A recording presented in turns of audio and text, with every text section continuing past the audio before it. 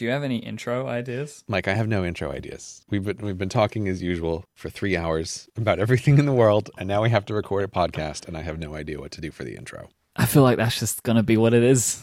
Okay, go. 3, 2, 1, podcast. WWDC is approaching pretty quickly. Oh, Not it's far away. Coming up so fast. I feel like we were just at WWDC, and like it's going to be tomorrow. I mean, for most of my shows, it's an important part of the year, right? Like it's, as you say, it's like the beginning and end of a year. I don't ever think that when we started this show, I expected it to be that way for our show, but it just is because we do something so strange every year, right? Where we record in person. We never ever do that except at WWDC. It has become, even for Cortex, a real calendar event.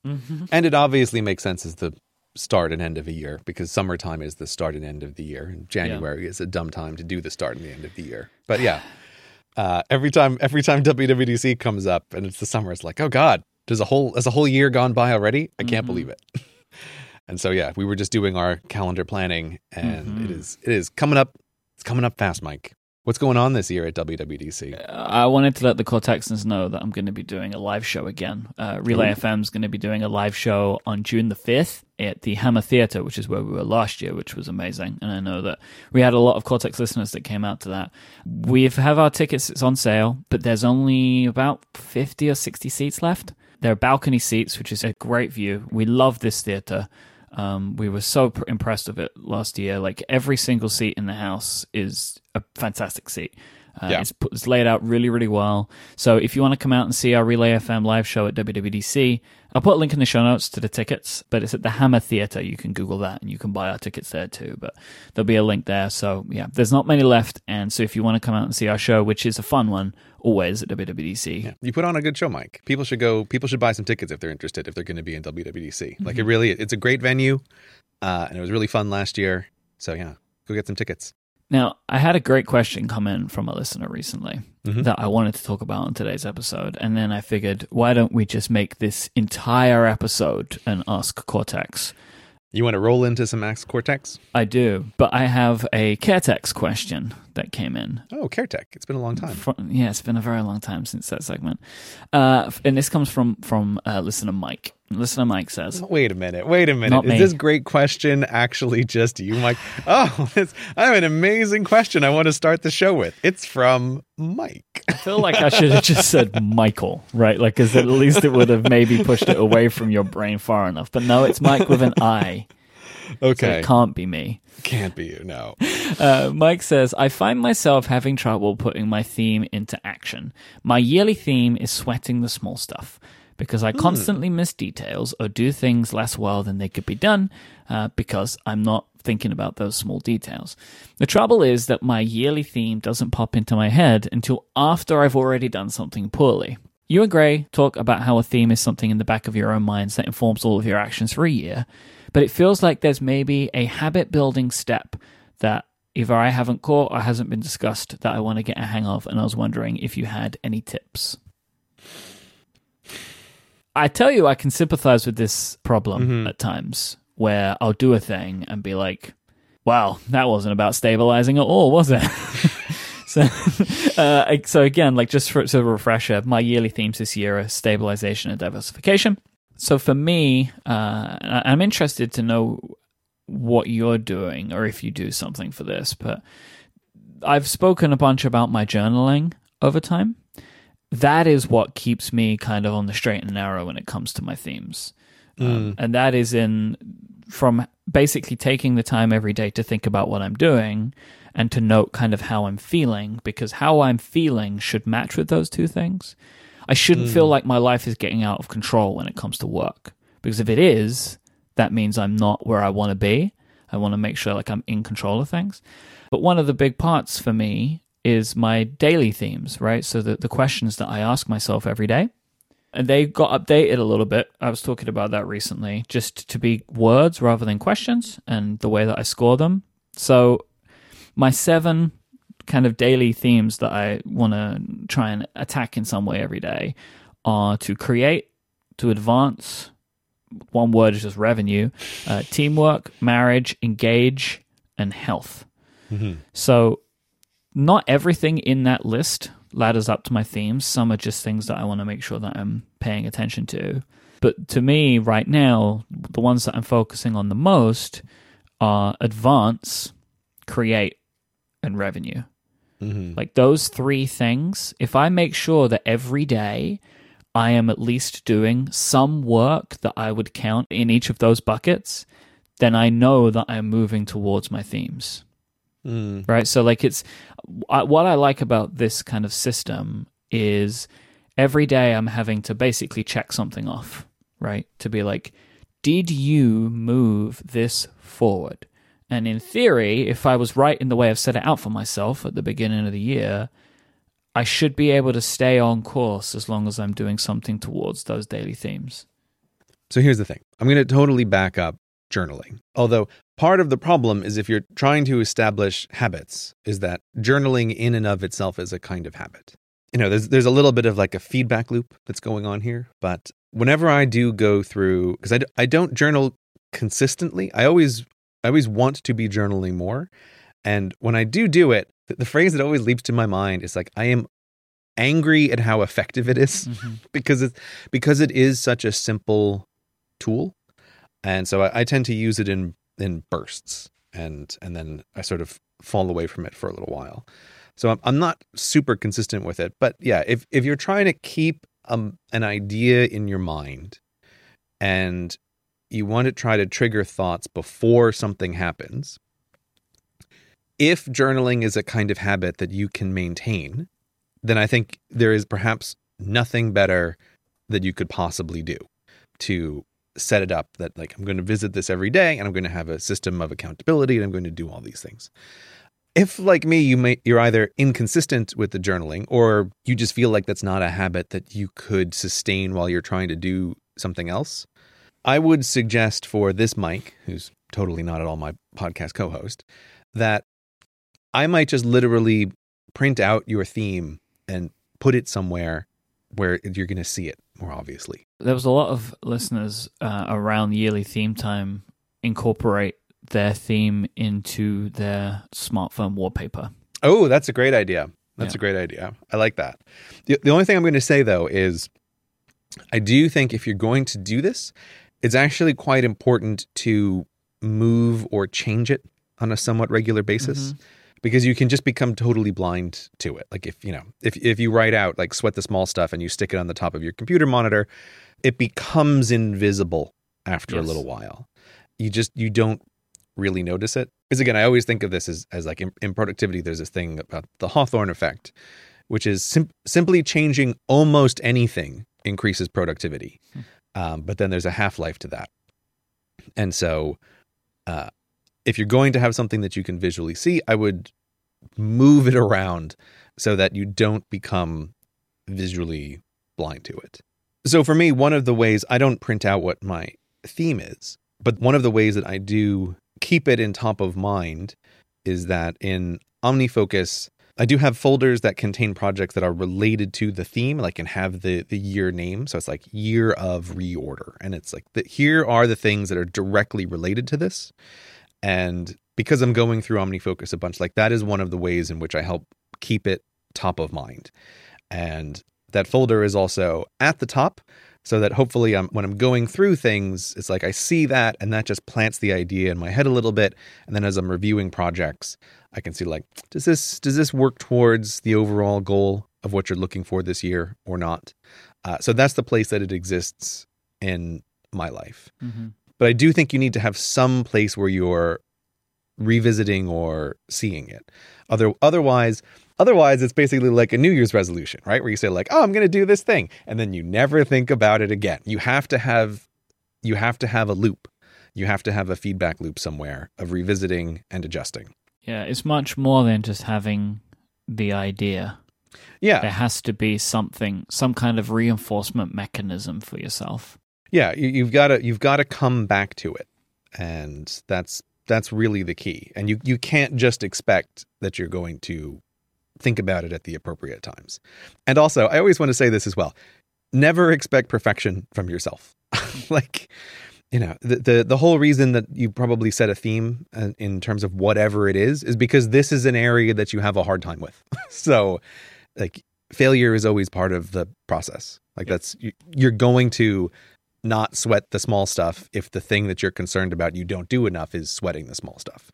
So like don't beat yourself up for small mistakes. Yeah, and also like spend some time thinking about what that actually means as well. If all you have is those words, like just those 4 words, that's not enough. Because otherwise you got to be like 100% hit rate on thinking about all the small things in a year. Like you need to understand, what does that look like for you? Like what actual outcomes do you want to see? And spend some time kind of like thinking those through, writing them down. What exact things do you want to get better at that falls under this banner? Yeah, like something actionable that I was doing much more towards the start of the year, but I think of it like as a sub-theme for the year of reorder, was I was thinking about closing projects that, like my OmniFocus just has a lot of open projects, and some of which have been open for an embarrassingly long period of time. And so like the clear, actionable idea there is this list of projects that I have should shrink. It shouldn't continue to grow over the course of the year. By the end of the year, the number of projects should be much smaller. And so trying to say like, this is never going to happen. I'm just going to close this project. Like we all do, to look at a little project that's been on the list for 6 months and say, you know what, I could knock this out in 2 hours if I just sat down and did it. And like, boom, get that thing done. And that feeds into the feeling of the year of reorder. It's like, oh, having a cleaner, smaller list of projects feels more orderly and it feels better. And it's also a clearly actionable task. Like, there's a number of projects, it should be smaller. It's not a goal, but it's like, it's a direction that you can clearly move in. And it's become a bit of an articulation of what does the year of reorder mean in a concrete way. And that's one of the ways it is manifested over these months. This episode of Cortex is brought to you by ExpressVPN. Look, we can all hold our hands up, right? And just say, cybercrime doesn't happen to me. Why would people want my data? Well, the bad news is stealing data from people like me and like you using public Wi-Fi is actually one of the simplest ways for bad people to make money from your information. If you leave your internet connection unencrypted, then your passwords and credit card numbers could be vulnerable. But there's something you can do to protect yourself from cybercrimes, and that's to start using ExpressVPN. It works by securing and anonymizing your internet browsing, encrypting your data, and hiding your public IP address with easy-to-use apps that run seamlessly in the background of your device. You can turn on ExpressVPN protection with just one click, then you're free to safely surf on public Wi-Fi without being snooped on or having your personal data stolen. ExpressVPN is rated the #1 VPN service by TechRadar and comes with a 30-day money-back guarantee. And all of this is great, and that's one of the reasons I use ExpressVPN, but it's also good for location stuff. I live in the UK. Sometimes I will need to go to a website to read an article or watch a video, and I'm locked out because I am in Europe. Well, I can use ExpressVPN, and I can say, hey, I'm actually in New York right now, and the website goes, okay, and then shows me the article that it should have shown me in the first place. Super useful feature of ExpressVPN. For less than $7 a month, you can get the same ExpressVPN protection that I have. If you ever use public Wi-Fi and want to keep the bad guys away from your data, you need ExpressVPN. So, go to expressvpn.com/Cortex to learn more and protect your online activity today. Find out how you can get 3 months for free at expressvpn.com/Cortex. That is expressvpn.com/Cortex for 3 months free with a 1-year package. Our thanks to ExpressVPN for their support of this show and all of Relay FM. So we have some Ask Cortex questions. The first comes from KJI. Does Mike still worry about career length in the entertainment field? Still? Did this come up on an old show? I can only assume that it did. Maybe it's just a general, just aura I have about me. Right. You've never said it, but you give off anxiety. It radiates out from your body. Oh, Mike, he really radiates anxiety. It's probably an interesting way to describe me as a human. Yeah, of course I do. I definitely worry about that because all things that are entertaining are only entertaining for a period of time. Mm-hmm. I don't have any way of ensuring it that I can be successful in this field. I guess really the thing that I consider the thing that helps me sleep at night when I think about what if everybody just got bored of me is that I have built a company at this point which can support other creative people.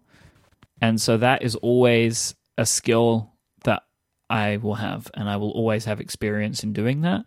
So I do genuinely expect that at some point in my life, I don't create as much and really am just assisting other people because I'm realistic in that. I'm trying to be realistic in that regard. Like, I can't be relevant forever. Yeah, I was going to say to KJI, who's asking this question, Gray can worry too about career length in the entertainment field.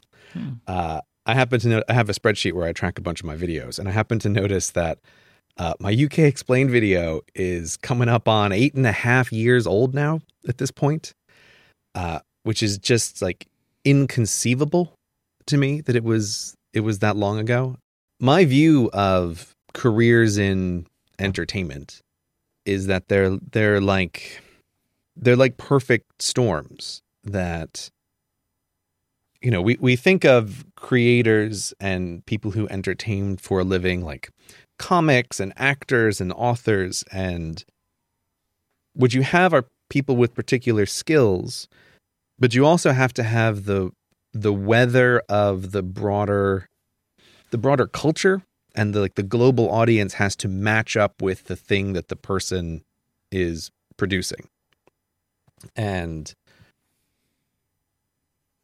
you don't have any control over that weather. So if you're a comic, like, you may be the world's number one comic for a period of years, but tastes in humor change, and your very presence influences the change in taste of people. So I really think it's crazy when I talk to people in entertainment who seem to just assume that their careers will last forever. And it's like, no. The very fact that you're here changes this weather system and makes it more likely that some new hotness is going to appear that people are going to then be interested in. So, I don't know how long my career in entertainment will last, but I have never expected it to last my whole life. I think that's pure insanity. I don't think we have really good numbers on how long YouTube careers can last, because YouTube hasn't been around that long, but it is a thing that's on my mind sometimes. Is, am I still going to be making YouTube videos and podcasts when I'm in my 50s? And it's like, I don't know. That seems unlikely.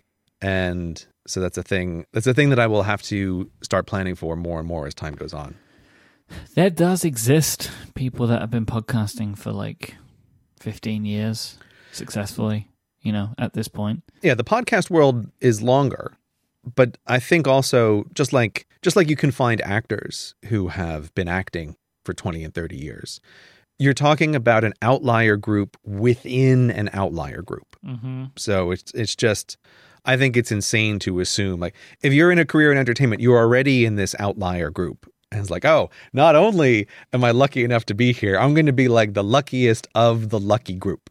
And that seems like insanity thinking to me. So yeah, I know people do have these long careers, but I think they're very few. Like, actors seem to come and go in these seasons. And then it's like, oh, and you never see this person ever again. They were in a whole bunch of movies for, a few years, and then like, whoosh, dust in the wind.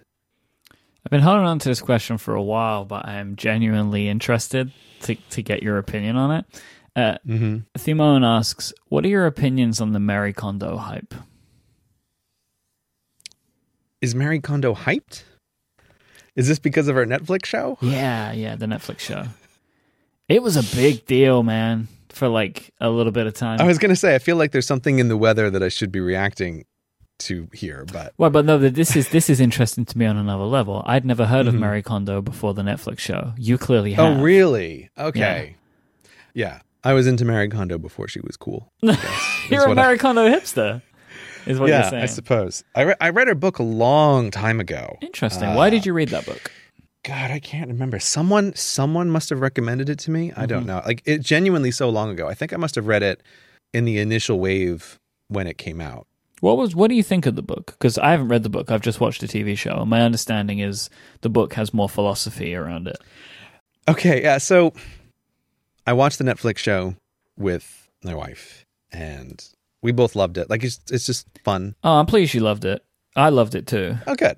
Do people not? Like, how can you not love Mary Kondo? She's adorable. I don't understand it either, but yes. It's like, this adorable woman is going to come and talk in a soft Japanese voice, and your house is going to be clean. It's Some of the couples are troubling. Like, they're very frustrating. And I think that's what helped a lot of people bounce off. The first episode might actually be the worst episode, and which is like peculiar to me that they started that way. But overall, we really enjoyed it. Yeah, I don't remember the couples in particular, but again, speaking of outlier groups, you don't get a lot of normal, regular people who apply to be on TV shows, right? Like, you know, couples on a semi-reality TV show, they're not going to be a normal couple, you know, and it's often, you know, you wonder this thing about like, oh, these people know that someone's coming to their house to clean up, and this is what their house still looks like. It's like, Jesus Christ, what must it look like normally? But then part of me thinks maybe this is exactly what it looks like because they're making poor judgment calls and being on TV in the first place. But whatever. No, I totally loved it. But here's an analogy. It's a bit like watching the Lord of the Rings movies, which I really liked. But when I was watching them, I couldn't help but think that your average moviegoer is missing a lot of the experience here. And Mary Kondo's show sort of struck me in the same way that like, oh, I really like this, but I don't know. I was really glad that I had read the book because I feel like I really understood what she was going for in ways where she's just saying a little sentence on the show. And it's like, but there's so much more behind this. But like, what did you take away from the show as someone who hasn't read the book? I mean, you say you liked it. A better way to store my t-shirts. Yeah? Are your t-shirts happy now, Mike? They are happy. I did Mary Kondo my t-shirt collection. It's like it's much more neatly folded now. Like I have that great folding method that she does where you kind of stand everything up so you can see everything, which is great. It helped me. It actually did really help me in getting rid of a lot of them. Right, where it was kind of just like, all right, let's be real about this. Like, we don't need all of these forever. I just thank the t-shirts that have been nice to me, and they can be donated now. And in general, I took, I think, a lot of practical tips from the show. Stuff like the way that you organize your kitchen, and it's not groundbreaking, but like putting things inside of boxes and putting them in drawers. I'd never really seen someone do that before. Like, nor had I really like considered it as something to do for my own home. So I enjoyed it for that, and then of course it was just an entertaining show. But I don't feel like I really understand her reasoning behind a lot of it. But I'm very confident that it's there. So it's interesting that you asked this because I actually think Mary Kondo is maybe the most perfect example of an idea that some people really hate. And it's the concept of the thing that isn't true, but is still useful. So if you read Mary Kondo's book, which I genuinely recommend to all the listeners, there is a thing about Japan which is useful to know before you read it, which is Shintoism, which is I'll say it's a religion in Japan, but it's not a religion in the traditional way that people think of it. But one of the concepts of Shintoism is that the inanimate world is alive with spirits. So, like, the world is alive in this way. And I think if you've ever watched movies like any of the Miyazaki films or a lot of Japanese movies, you can kind of see this cultural influence in them. Like, boy, the world is alive. Like, in Spirited Away, everything is alive. And when you think about that, the book has this really interesting concept of constantly relating to all of your objects. Like you said, she has this idea of before you get rid of your clothes, you want to thank them for the service they have provided you, even if you don't need them now. And she has the concept of making sure that the things are happy, that like, oh, all of your t-shirts are folded in a way so that the t-shirts are happy. Now, obviously, I don't think that there's a spirit that lives in my t-shirt. So that isn't literally true. I don't think that I literally need to thank an object before getting rid of it.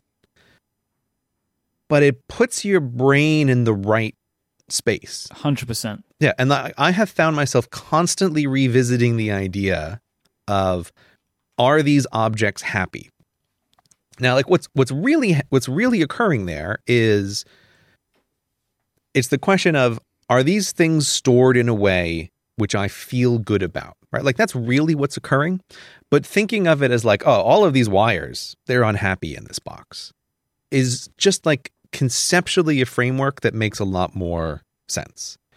And so my wife and I, for years, have used this phrasing of like, oh, the cleaning products in that drawer are very unhappy, right? Like, so that like they need to be rearranged so that they can be happy. And it's like, it's not true, but it's so useful. It's such a useful concept to think of this little spirit world. And I really think, like, I have seen people I know who have a hard time getting rid of things. The idea of like thanking the object gives them this kind of closure. And it's like, it doesn't make any sense on a logical level, but it makes sense on this weird emotional level, that if you get people to thank their old pair of jeans for all of the fun concerts they've been to with those jeans, somehow that mentally closes a door that lets people let go of those objects. So she has a ton of stuff in those books that if you just read it in a literal way, she sounds like a crazy person. But I think if you read it in this metaphorical way and keeping in mind this idea of like a very alive world, I think the book is incredibly useful, even though it is not literally true for 90% of it. You know, and then 10% of it is just greatly actionable tips. And my personal favorite, which I actually just did recently with my office, so obvious but never really occurred to me, is that when you want to clear out you want to rearrange your closet or you want to rearrange anything, take everything out and then put it back. Mm-hmm. And I just did this with all of the electronics in my home office. And man, it was a quite literally 3-day long project of, I dumped out all of the wires, like, and all of the electronic gizmos and like all of these things that you just sort of accumulate over time. And it's such a great tip because it then requires like more effort to put them back than to say, you know what, this thing doesn't really need to be here. Well, and also you can't change your mind. Yeah. You can't be like, this project sucks, I won't bother with it, because it's all out now. Yeah, it's like a commitment device. And I remember the first time I ever did it after I read her book was I did it with my closet. Like, take out all of the clothes and then put them back. And it was like, this is amazing. It's such a simple, obvious idea. But, you know, previously, if I was going to, quote, organize my closet, you do it in this haphazard way. You sort of like look through things and you're trying to find stuff to take out. And that's terrible. And it's not clear. It doesn't work very well. So I really like her. I think people should read the book, even though it does sound like Insanity Town at some points. But I really think it is a great example of this concept. Like, it's not literally true, but it's useful. I definitely wouldn't have thought you would say that. I didn't think that you were going to hate it. But like, I didn't know you'd read the books, so it makes a lot more sense to me that maybe you've taken more from it than just like the base tips, right? Because I had assumed that the books had more kind of meat to them. Yeah, there's a lot in there. And again, I think it's really easy to dismiss. And it is why I want, like, the very way this question for Ask Cortex was phrased makes me feel like, oh, I imagine people perceive the TV show in this very different way. Like, I don't know, if I'm trying to imagine it, like, I guess I could see how people would be annoyed, but it's because it's missing a lot of the deepness of it. Like, her whole concept about sparking joy, it's just like a phrase that she talks about on the TV show. But after reading the book, I feel like it's something that I never really thought about before, but is a feeling you can get attuned to. It is a very evocative phrase, spark joy. It's 2 words, but you can really pull from that. I think that it is a very clever phrase. I like it. Yeah. So go read her book, everyone. Isaac asks, what day of the week do your calendars start on? Well, Mike. Well, I feel like there's only one option for this. Okay. But I what's put the it in option? there because I figured you would surprise me. You saw it on like Wednesday or something. For me, it's Monday. Like Monday is the logical day to have a calendar start.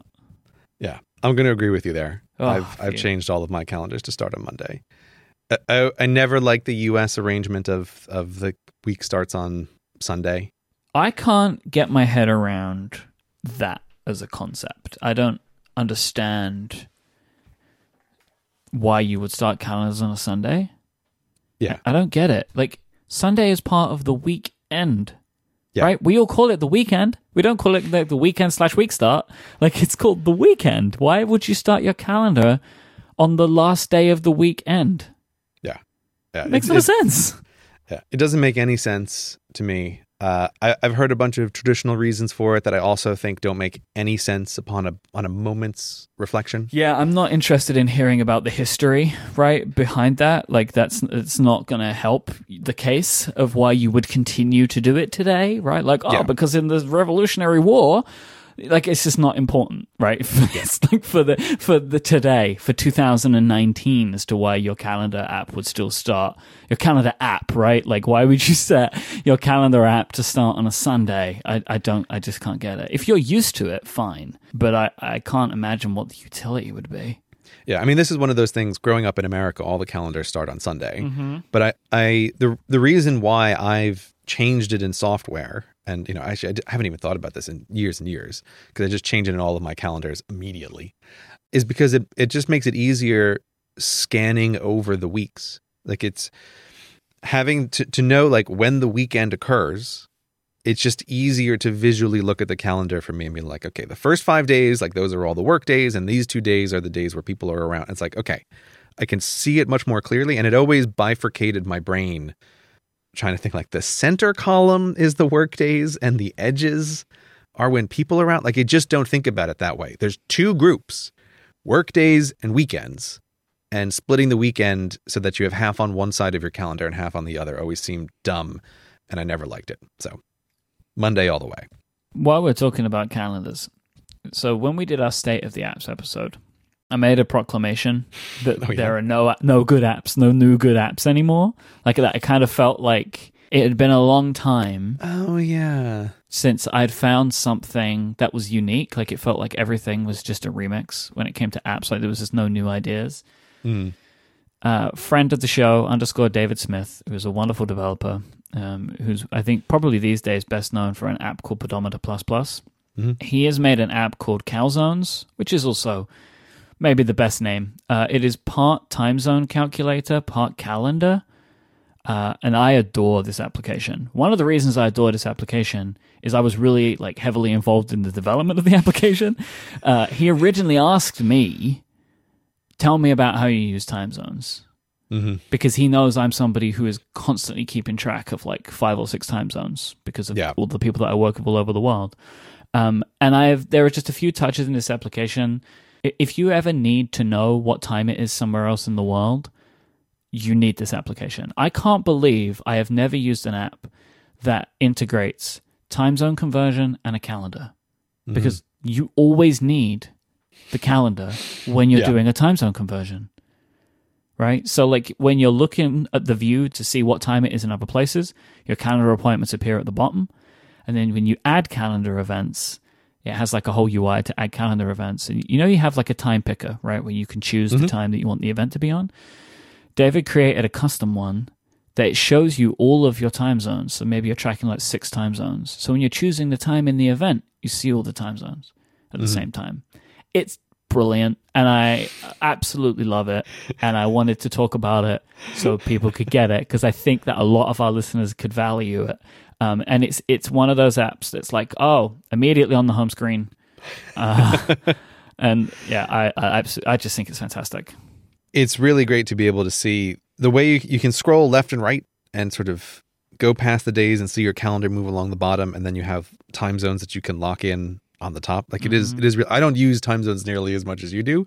I only really have to deal with one. Oh, the widget's so good too. It's like the entire view of the application in the widget. Like all of the like conversion stuff is in the widget. Ooh. And so like you're tapping through and you can see all of the times, right? So you get like these columns of the like, so you see it's like, oh, it's 10 a.m. Eastern, 3 p.m. in London, like 4 p.m. in Rome or whatever.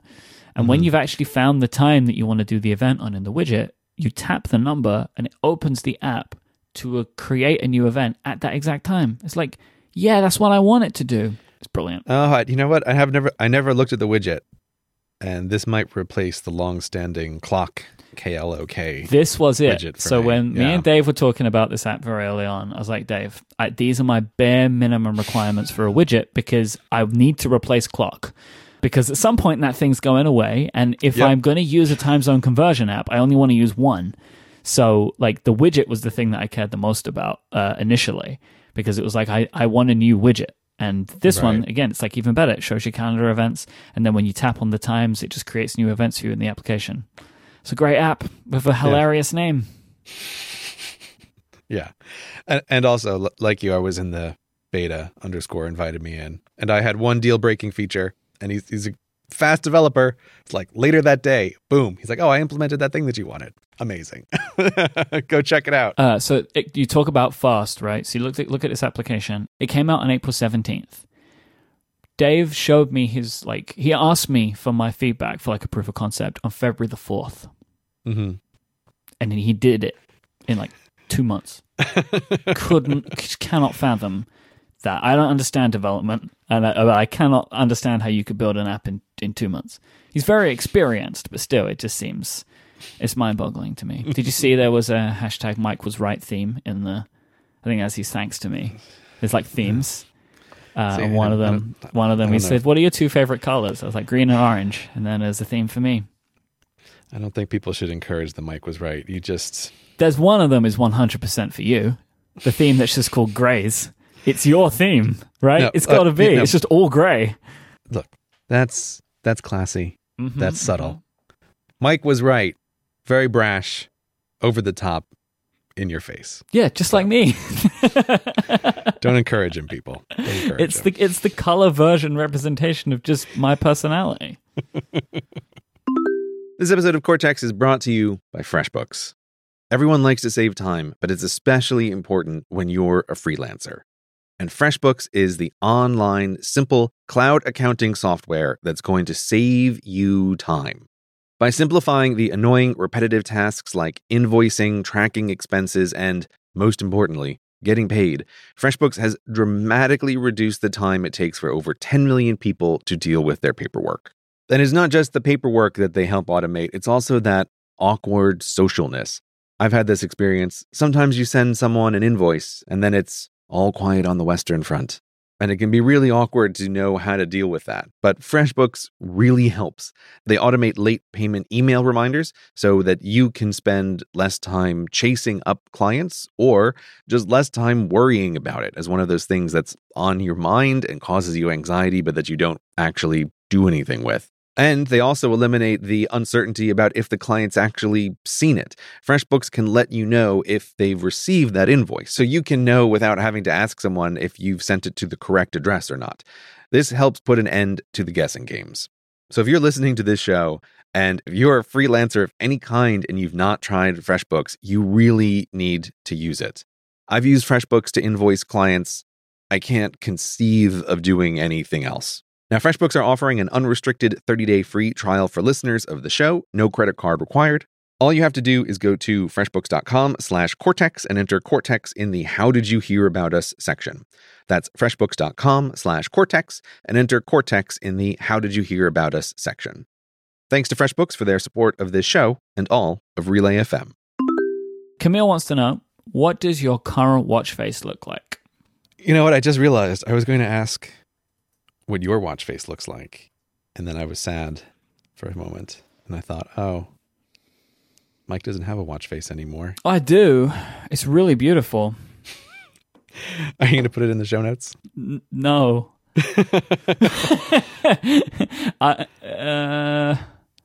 No. Okay. I have a different watch now. Oh, you have a new one now?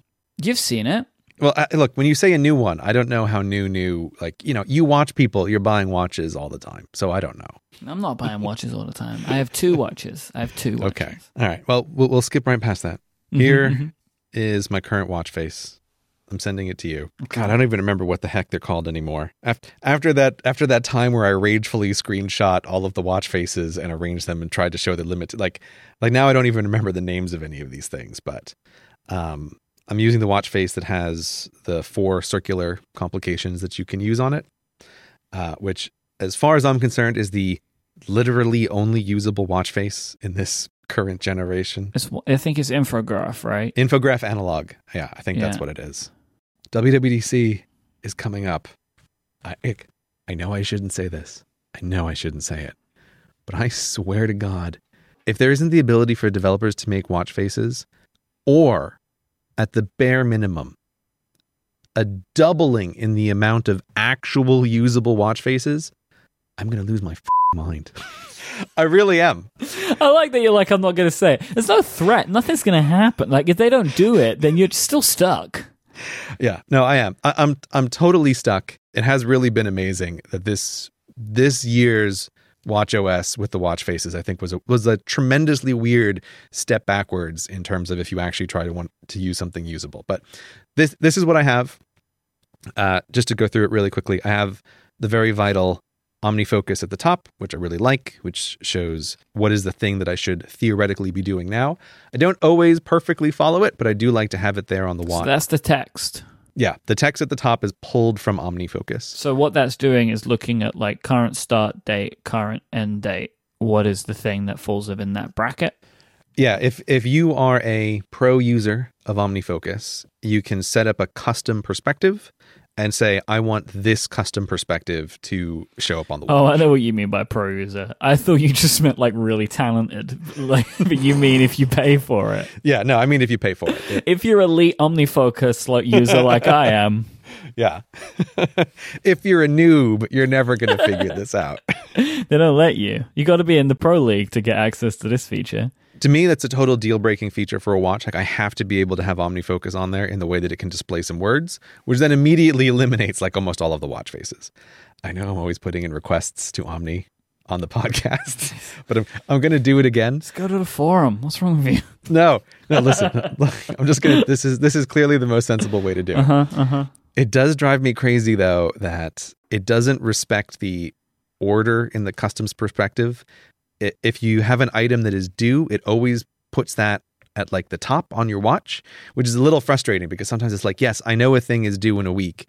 I don't need to see it now. There's other stuff I would rather have at the top. So I wish it would respect the sort order on the phone and in the perspective. But anyway, OmniFocus bug filed.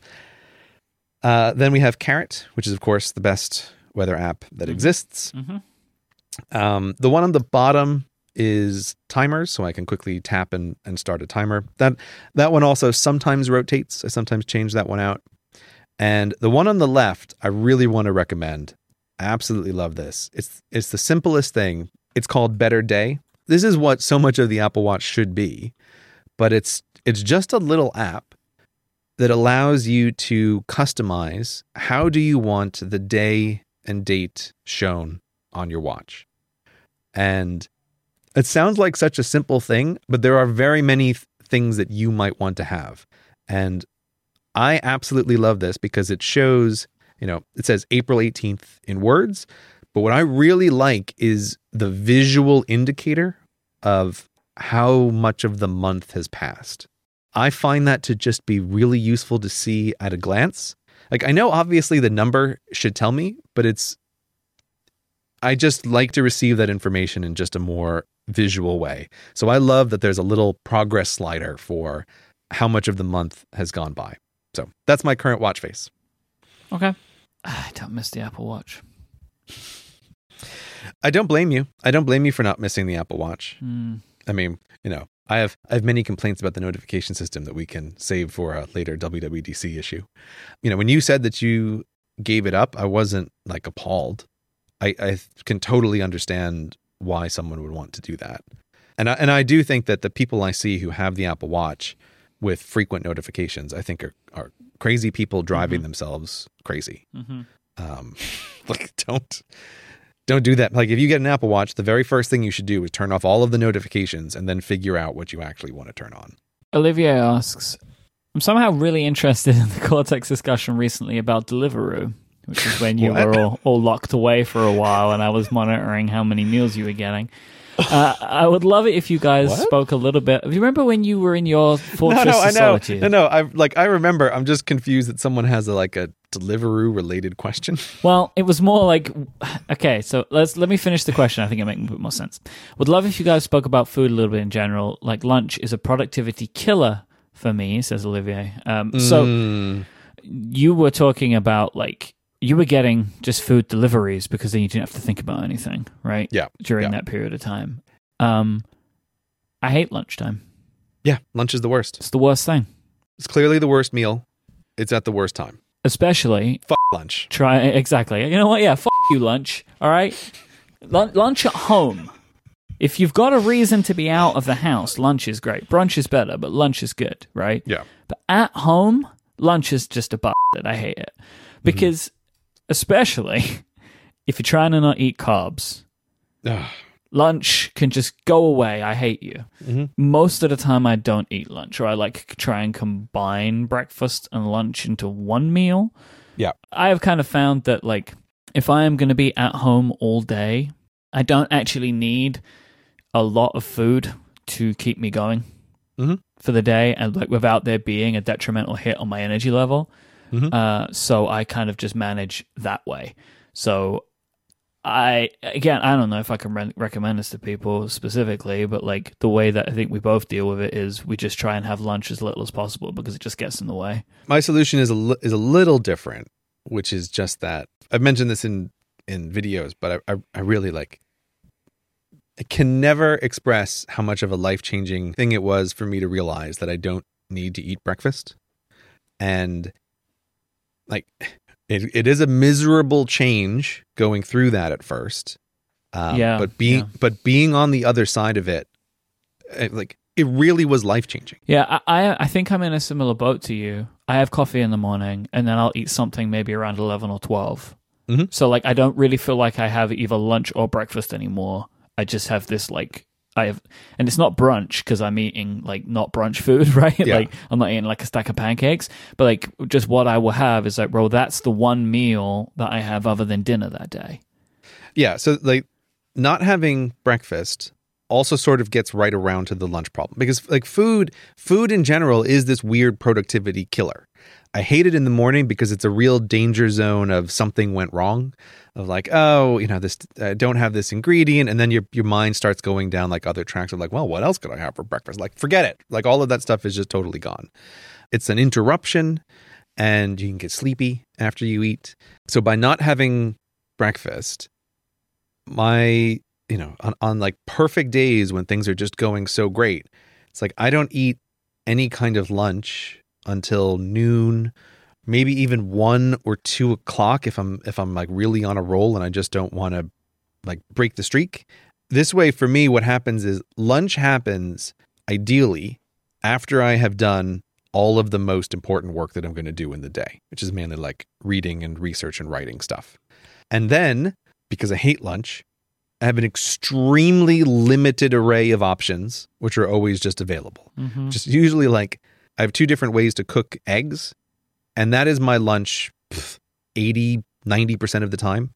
And we always just make sure to have a gigantic stack of eggs available in the house. So it's like work is done. I can just scramble up some eggs and I eat it. And now we're done here. The lunch isn't an interruption because I've front loaded the workday. I'm not having the terrible lunch food options. I'm actually just having breakfast. And then you just go on to dinner, which is like the one real meal in the day. So yeah, lunch is the worst. It's terrible. Do everything you can to minimize its impact. And for me personally, skipping breakfast and then moving breakfast to basically be lunch, huge quality of life improvement. Helps you lose weight too. Yeah, Depending on what you do for dinner, though, you can really You can really tip that scale if you want to. Yeah, it's not a be all end all. You've got to be watching everything. Yeah, it's not you can still be net positive on calories very easily depending on what you're doing for dinner. Oh, big bowl of pasta. Yeah, it's fine. I skipped breakfast. No, it's not. I ate a whole pizza and pasta. I only had breakfast. I didn't have breakfast today, so I'm fine. I'm still on that diet. Yeah, is it working out? Yep. I'm 20 pounds down. Oh, wow. Holy cow. Yeah, man. I don't know if I'm even going to recognize you the next time I see you in person. I don't know. So I'm working through. I'm very happy. It's going to be Slim Mike on stage. Hopefully. I think I'm about halfway to where I want to be. But I'm currently the lightest I've been in like 6 or 7 years. So, oh, that's great. Yeah. That's really good. Congratulations. Thank you. Samuel says, I recently got an iPhone XS Max and I'm considering getting a pop socket, but I'm concerned about how well it will fit in my pockets and also affect the wireless charging. What is your current deal with pop sockets on your phones? It kills me. The wireless really kills me. Mm-hmm. I feel like I'm constantly trading off the wireless and the pop socket. What I'm currently doing is I found a case for my iPhone that I really like. It's the Moment iPhone case. Oh, the camera people. The case is there because it's attachable for lenses to your iPhone, which I got because I wanted to try it out. Like I thought it was just an interesting system. But it turns out I actually really just like the case. I think it's maybe one of the best iPhone cases I've come across. And currently I just have the pop socket attached to that case. But I do find myself constantly going back and forth between liking the pop socket for being able to hold the phone and then being annoyed that I can't use wireless charging, which is doubly annoyed now that I have the AirPods that have wireless charging as well. It's like I just don't want to have to deal with plugging in the wires. I find it a constant frustration between these two feature sets. And I always want both with none of the trade-offs, and I can't get that, so I flip back and forth between them. They have an option, but it's not good. Like they have this new pop socket where you can take a piece of it off and it will work. No, but that defeats the whole purpose. I might as well just plug in a wire. Exactly. Forget it. My thing is I'm just not a wireless charging person. Mm-hmm. I don't. So it doesn't bother me because I care more about the pop socket than wireless charging, and I'm just not. Yeah. I have a couple of docks that I use already that just have iPhone cables in. I've been using them for years. One on my desk, one on my bedside, and that works great for me. I use the pop socket all the time. I have no problem with like putting it in pockets and stuff because you kind of just get used to the way that you put your phone in your pocket, and the way that I put my phone in my pocket is like I basically put my hand over the pop socket and put it in. Yeah, that did not take me very long to adjust to at all. Yeah, that's the move. That's the move when you have the pop socket on there. Yep. I actually have a couple more pop socket questions. One comes from Yakko. Do you put your pop socket in the middle of your phone or do you have it to the side? Where do you place it? I place it kind of near the top. Interesting. Because I like it to be able to, if I have the phone in portrait mode and I put it down on the table so that it's lifted up a little bit like it's facing me on the table. Every time I have to put a pop socket on, I very carefully am trying to find the balance spot where I can put it far enough up the phone so that the phone will face me in portrait when it's on the table, but not so far up that I can't, in landscape mode, also have the pop socket support the phone. Yeah. So there's maybe a 3 millimeter worth of tolerance for finding that sweet spot. And so I'm always very carefully like, I want it to be in both of these positions. So that's where I go for it. But what do you do, Mike? Mine's in the middle. Like on an iPhone, it goes directly under the Apple logo on my case. Right. Because that way, I think it's aesthetically pleasing because it doesn't cover up the Apple logo. That would drive me mad.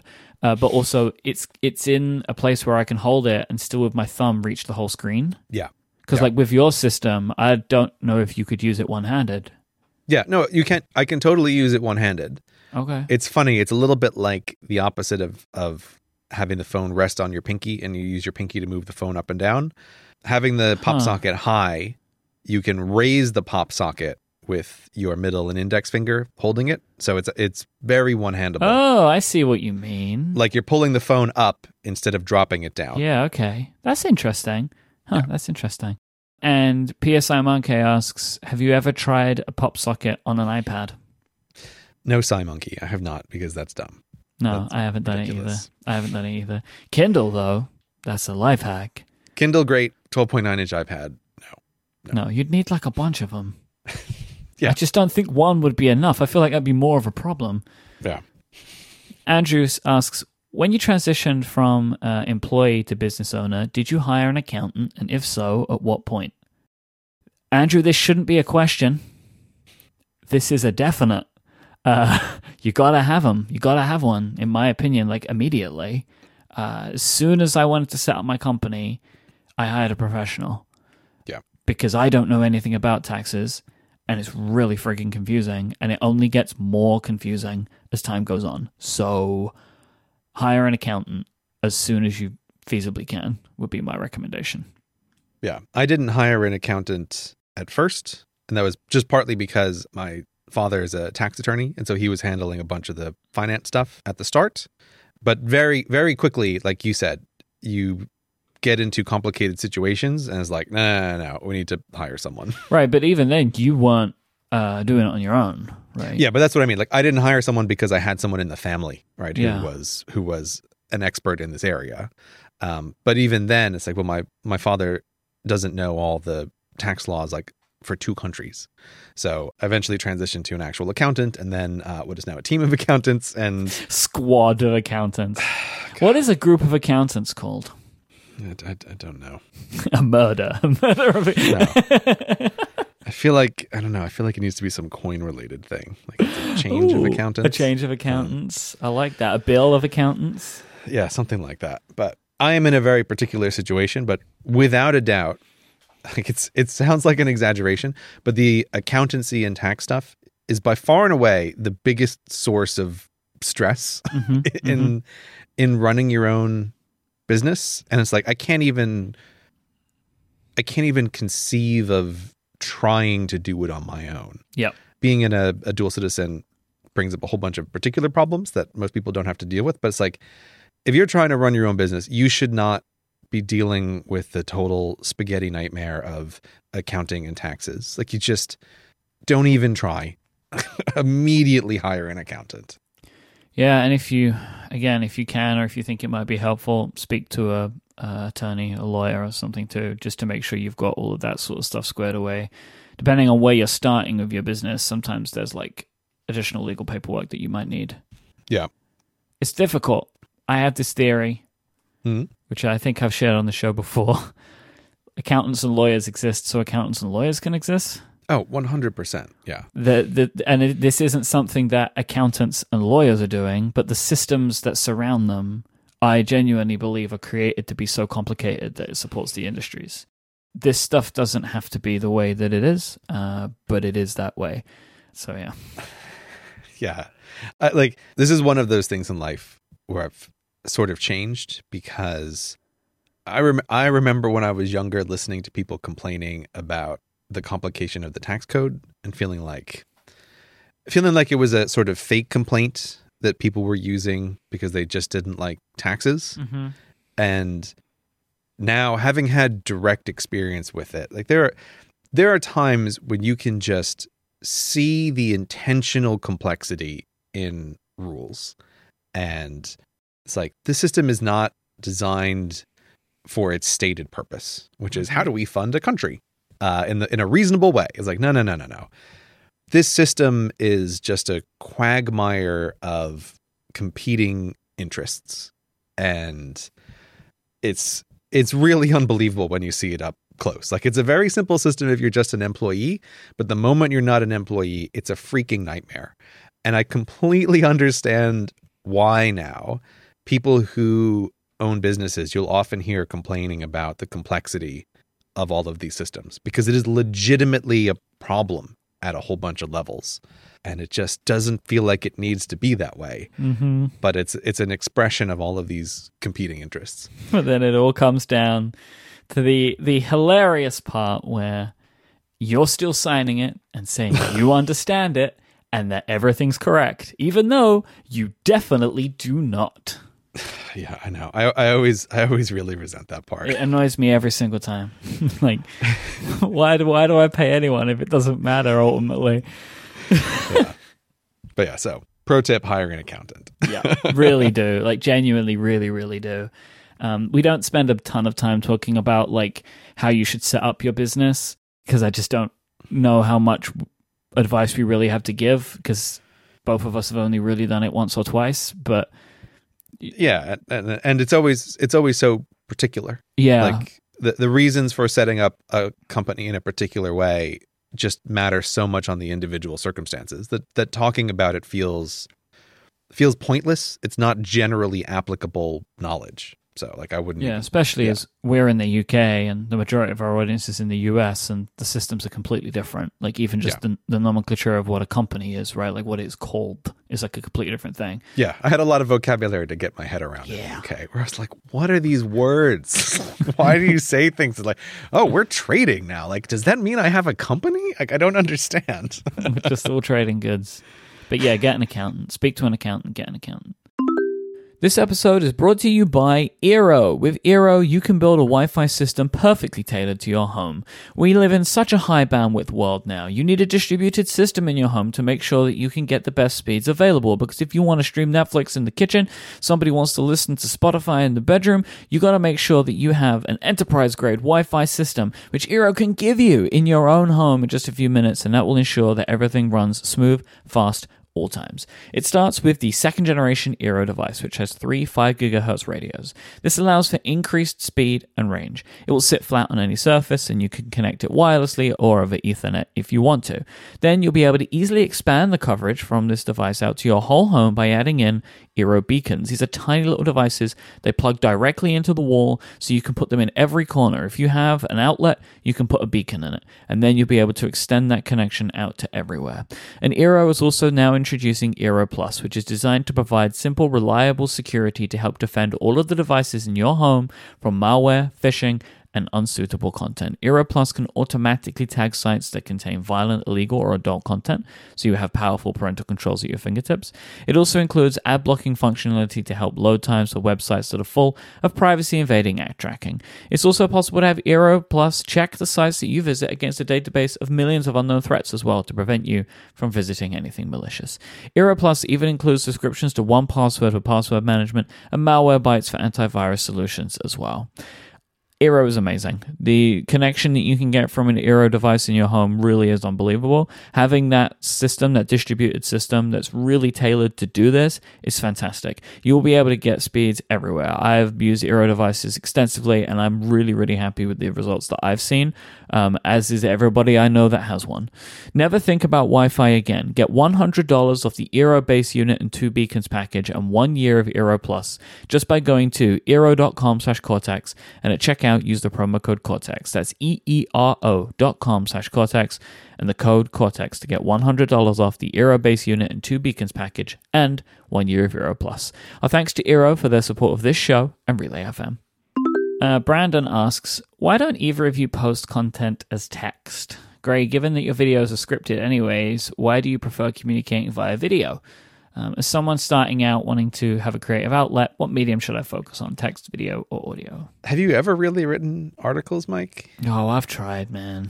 I tried. Oh, have you? Did you try to have a blog? Oh, yeah. Oh, God, yeah, did I? Oof, so many. So many. Really? Oh, wow. My God, so many failed blogs in my lifetime.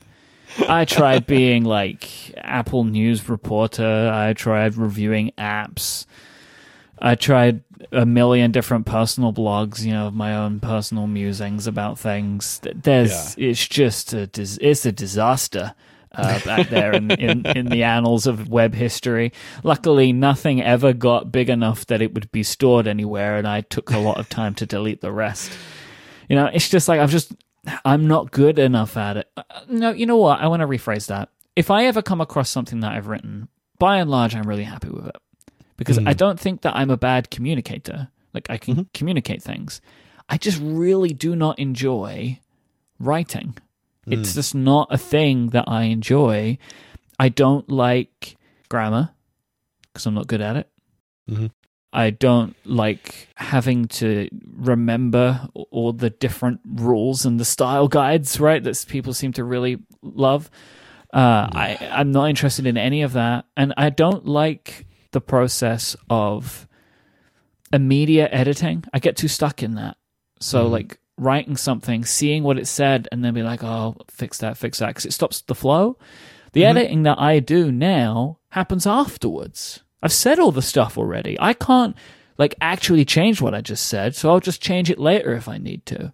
And I really like that method of communicating. Like, I just like talking extemporaneously because it matches more with the way that my brain works, I think. And that's why I've always preferred audio. I don't think that there is a specific medium worth focusing on, like out of text, video, or audio. It's about what you prefer. Try them all if you really are not sure and see which one fits for you, but they're very different.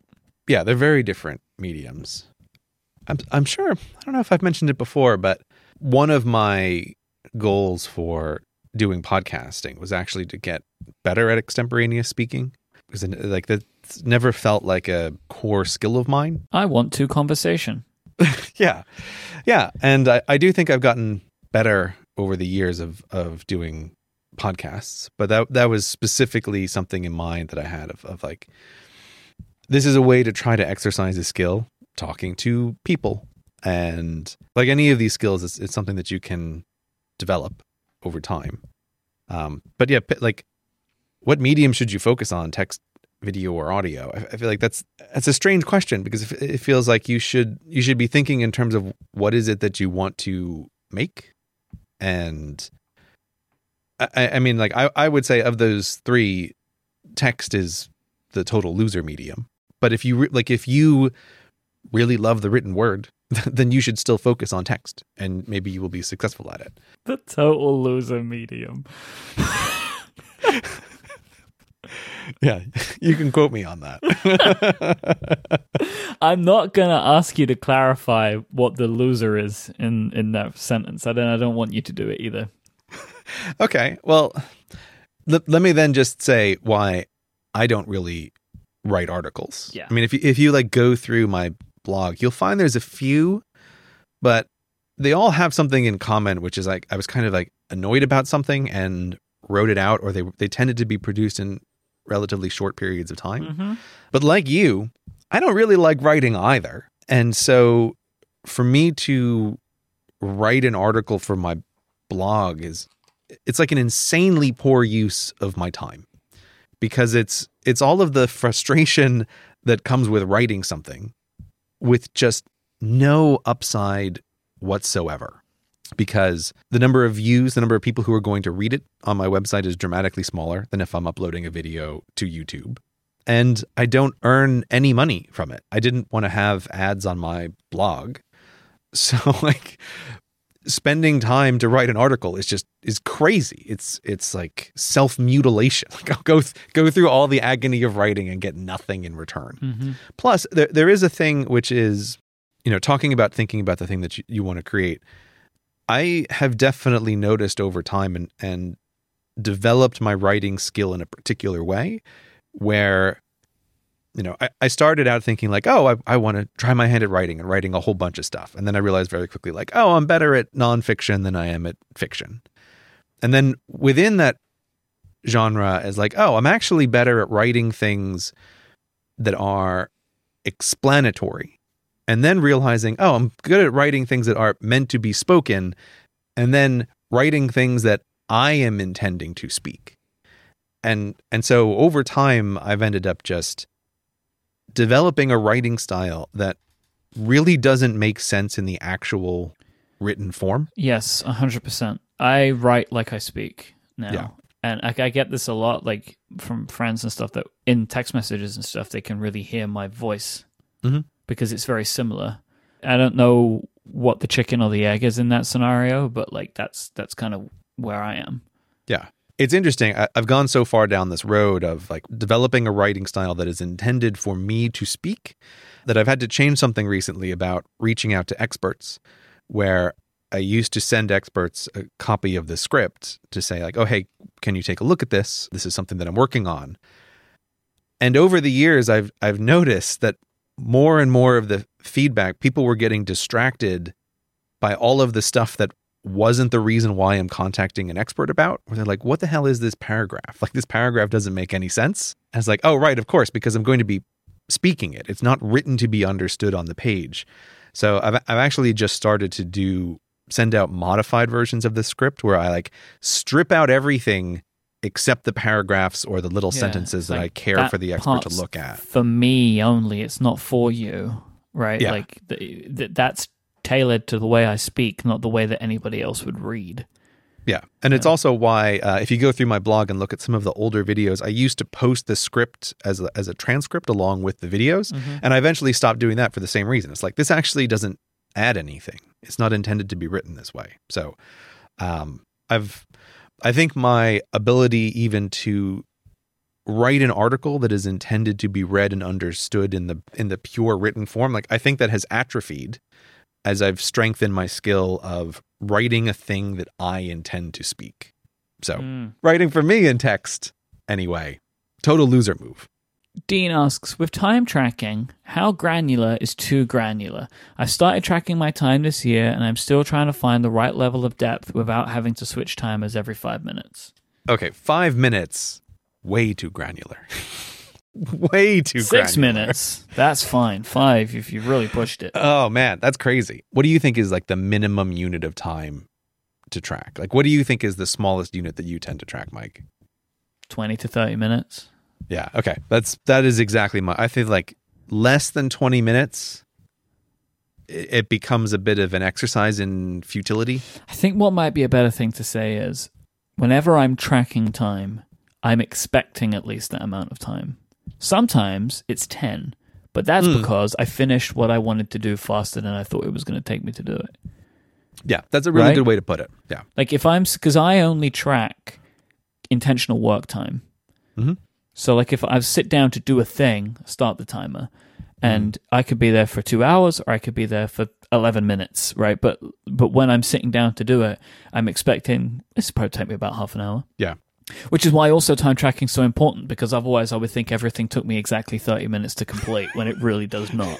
I had a funny day yesterday. I had like just a crazy day, busy wise, and I want to just send you a screenshot because it just looks so funny in the Toggle Mac app, the piece of junk that is. I just want to show you what my projects just look like on a daily basis. I just think it's funny. So this is on like a day of editing 3 shows and recording 2 shows. And it just starts from the morning. Show prep, editing, recording, sponsors, recording, editing. And it's just this like, well, I look at this list and I'm just like, oh boy, that was a difficult day. The thing that I like about, you say you're aiming for 20 minutes. The thing I like about time tracking is sort of the reverse about that, which is the like, okay, I'm going to sit down, I'm going to edit this podcast. Let me start the podcast editing timer. And then somehow 30 minutes later, it's like, wait a minute, why am I watching YouTube videos? Like, how did I, right? Like, oh, I thought I was going to sit down and do this thing, and then I just didn't. And that ability to take the timer and go like, no, this wasn't podcast time at all. And see the horror, like what is the unit of time that you actually spent not doing the thing that you intended to is great. So here's an interesting philosophical question for you then. Mm-hmm. Do you keep that time? Oh, for sure. Yeah. Okay, good. I specifically keep that time. So like with my editing, right, I might be like of that, say an hour, 2 hours or whatever, there might be like half an hour where I was just like walking around the house, like checking Instagram. But like that is, in my mind, that's the work time, right? Because it's like I think about it like this idea of solo work and typical team-based work, like you work for yourself or you work as part of a company and a team. Mm-hmm. You don't sit and just work constantly for a period of time. You do get distracted. You do go to the coffee machine. You do go talk to somebody, right? But you're still working. You are at work and being paid for that time. So I think that it is unfair to be like, right, I'm going to stand up now and go into the kitchen. Stop the timer. Like, it just seems wild to me. This is also, in my like when I'm in a good working groove, is I'm intentionally taking breaks that are around 20 minutes long anyway. This is why I think like 20 minutes is the sort of minimum viable time tracking thing. 20-minute break after how much work? I would say like an hour and 20 minutes of work, hour and 40 minutes of work. Right. Somewhere in that ballpark. They're taking typically like 20 minutes of break for every 2 hours of work. Yeah. In a 2-hour window of time, 20 minutes of that was a break. Yeah, that's a good way to put it, because it's like I'm so aware that there is this like mental clock in my head that I feel like no matter what I'm working on, I start to feel getting antsy after the hour and 20 minute mark. And it's like, if I'm really into something, I can push it for a while, but then I need to take a break and then come back. So I do track that break time as a separate break. Mm-hmm. I don't track that as part of the working time, but it's useful to me because I want to see the pattern of what does my workday look like. Okay, yeah. See, I just leave it all in one, but I'm way less granular than you, right? Yeah, I think that's like, again, if you consider that part of the work, I think that's totally fine. To talk about like the question behind this question is that the time tracking should serve you. You are not a slave to the time tracking, and if you're constantly flipping switches to track your time, doesn't sound like it's actually helpful to you. No. But it's the same way, like this thing that I find is, one of the great frustrations of my work is I always think of this as, particularly when it comes to the writing, of bouncing off the work. I was like, I sat down to do the thing and I sort of bounced right off it. And I do like to keep a record of that, just to have that in the system. And it's very useful because like, I started a timer saying I was going to do this thing, and then somehow I just didn't. And now I'm going to flip all of this time from, I was writing, into this was unintentional time. And this is like the worst kind of time that I can possibly have. But I would say, as a general rule, bigger, broader things are much better to track than small, granular pieces. Like, when in doubt, combine categories into bigger, broader categories. You almost certainly start out by thinking you need to track things much more granularly than you do. And you really probably only just need to see the bigger, broader trends.